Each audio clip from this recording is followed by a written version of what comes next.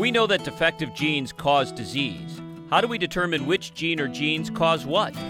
You're listening to Reach MD, the channel for medical professionals. Welcome to the Clinicians Roundtable. I'm your host, attorney and Dr. Bruce Bloom, President and Chief Science Officer of Partnership for Cures, a nonprofit that drives cures to patients through repurposing current therapies for new uses. And my guest is Dr. David A. Greenberg, Director, Division of Statistical Genetics, and Professor, Department of Biostatistics at Mailman School of Public Health and New York State Psychiatric Institute, Columbia Presbyterian Medical Center in New York. Dr. Greenberg and I are discussing the power and problems of finding genes that influence disease. Dr. Greenberg, welcome to ReachMD. Thank you very much, Bruce. It's a pleasure to be here. So what would be the power for all of us if we could find the genes that influence disease? Well, I can give you a few examples that most people don't consider gene therapy, but are in fact the results of studies of genetics. So phenylketonuria is the absence of a certain enzyme which processes phenylalanine, which is an important amino acid for everyday life. In certain people without this enzyme, a buildup of phenylketones develops, and it causes mental retardation. This was a disease that was a big proportion of people in mental institutions or institutions for the so-called feeble-minded in those days, until this enzyme deficiency was discovered. Once the enzyme deficiency was discovered and what it did, the first form of therapy was, well, let's cut out all phenylalanine from the diet of these people, and that, in fact, was very effective. It's not a very pleasant therapy for the people who have to put up with the food that substitutes for real food, but it's effective, and people develop normally. So that's an example, a simple one, but a very effective one, of what knowing what the gene does can lead directly to a therapy. And what's the problem of trying to find those genes in everyday life? Well, most of the genes, we have discovered a large number of genes that cause disease. These are mostly diseases, the so-called Mendelian diseases, that are caused by a single gene. So, for example, Tay-Sachs disease, or sickle cell anemia, or Huntington's disease, which of course killed Woody Guthrie. If something is wrong with that gene, depending on how it's inherited, if one copy of the gene is sufficient for life, as in most of the enzyme deficiencies, then people are fine. So, for example, for Tay-Sachs disease, if one parent is a carrier and the other is not, then all the children are fine.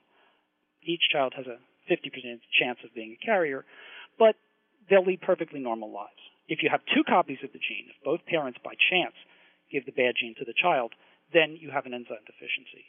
In the case of Huntington's disease, you only need one copy of the gene in order to manifest the disease. So if we know what all these genes are that cause these diseases, how come we haven't found cures for them yet? That's the big question. The problem is the simple fix that when people comes to mind is, well, if the gene is defective, let's take it out and substitute the right gene. And that has proven to be extremely difficult because the cell machinery is very delicate and is very complex. So how do you get a gene in there to substitute for a new gene? They're just starting to be able to do that with the new technologies. So, for example, there's something called adenosine deaminase deficiency, which is, again, an enzyme deficiency, which leads to an impairment of the immune system.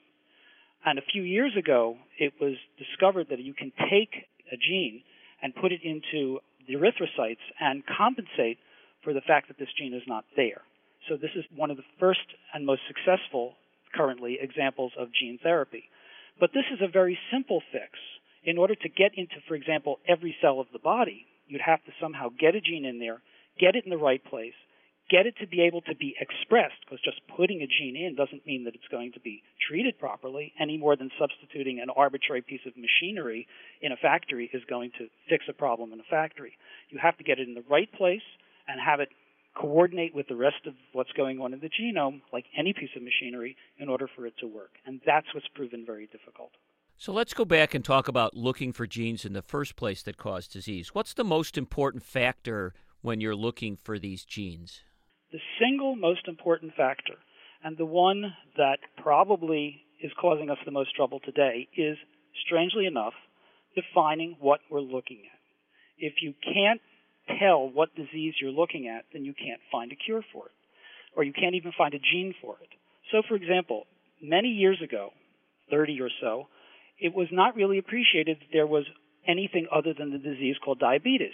Diabetes was having extra sugar in your blood. But it turns out that there are at least two forms of diabetes, in fact, more forms of diabetes. There's, as we now know, a juvenile onset form, which is a lack of insulin in the blood. But there is also an adult form, which is not a lack of insulin, but that where the cells do not respond to insulin, simply said. So that these two forms of diabetes are, in fact, two distinct diseases with different responses and different causes.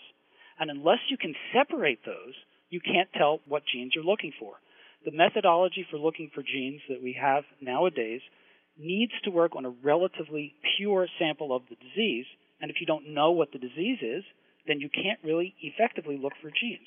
So, for example, 200 years ago, or whenever the thermometer was invented, fever was a diagnosis. The person is hot. That's the diagnosis, fever. But you can't start to treat fever unless you understand that fever is a symptom that has many causes.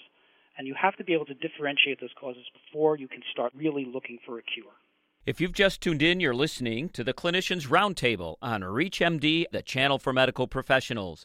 I'm your host, Dr. Bruce Bloom, and I am speaking with Dr. David A. Greenberg of Mailman School of Public Health and New York State Psychiatric Institute, Columbia Presbyterian Medical Center, New York, and we're talking about finding the genes that influence disease.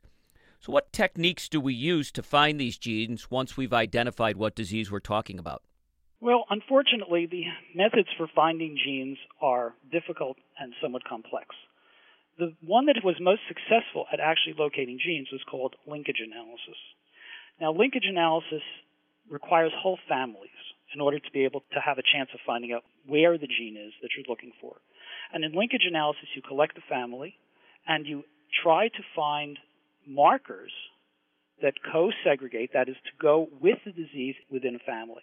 So, for example, if you take blue eyes and brown hair, which have nothing to do with each other in human beings, this is just an example, if somebody with blue eyes always inherited brown hair, then you might suspect that the gene for blue eyes and the gene for brown hair are next to each other in some sense on the genome, are close enough so that they usually get inherited together within a family.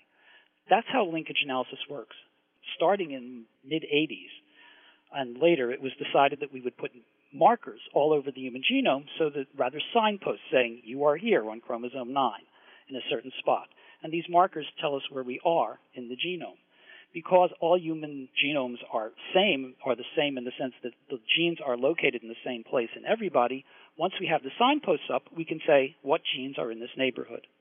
And by using these signposts and looking at how they inherited from parents to offspring to grandchildren, then you're able to say what disease is being inherited together with what marker, and that gives you a clue of where the disease gene is located.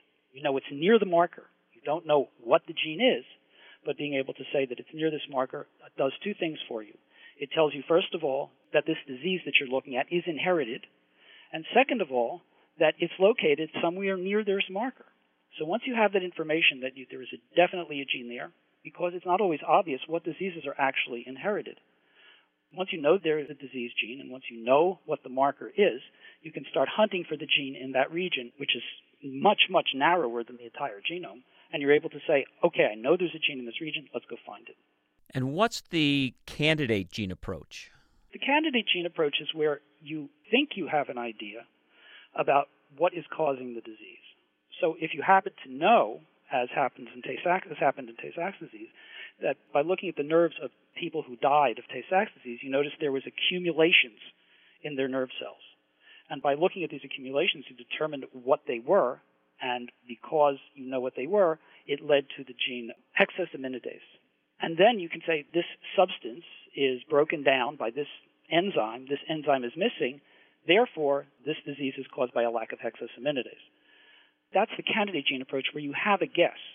The problem that we have today is perhaps we're not very good guessers, but I think the real problem is that we really don't know what the cause of some of these diseases are. A number of years ago, I think going on 40, it was taken for granted that schizophrenia had something to do with the dopamine system in the brain. So people started to look for genes involved in dopamine metabolism in the brain, and they looked very hard and never really came to a clear understanding of what dopamine had to do with schizophrenia. So there's an example of where the candidate gene hypothesis saying, let's go look for genes involved in dopamine, didn't really lead to where people thought it was. Occasionally, it will work because we do know a lot about metabolism, and if we know if something is being metabolized, we can look for the genes involved in it. But in complex diseases, that's a much more difficult thing to do. And a third way of looking for genes is something called association analysis. Tell us what that's all about. Association analysis is very important right now because of the emphasis on genome-wide association studies. I spoke earlier about how during the 80s and 90s we put markers all over the human genome. Well, now that's expanded where we can put 500,000 or 1 million or 1.5 million markers throughout the human genome. And therefore, we can ask the question, is this marker found more frequently in patients than it is in people without disease, that is, controls? And that's association study, where you compare patients with controls and you look for differences. And if you see something more in the patients than in the controls, then you say, this must have something to do with the disease. So association analysis is much simpler than linkage analysis.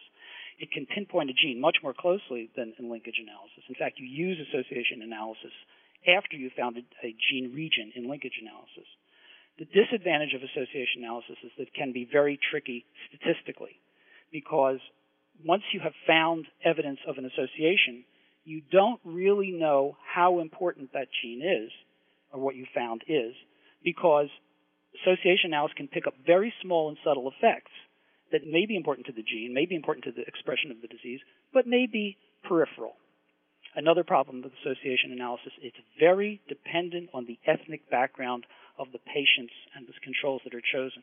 So if your patients and your controls do not come from exactly the same background, you can come up with a false positive association just because the populations happen by chance to be different. And also, another issue involved in all genetics is that the genes we find in one population for a disease may be different than the genes that are responsible in another population. This is just beginning to come out now as we understand the ethnic structure of populations throughout the world.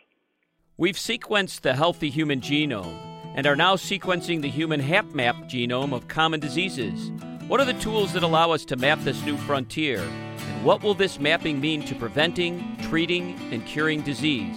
I want to thank my guest, Dr. David Greenberg, for guiding us through the beginning of this journey of gene discovery.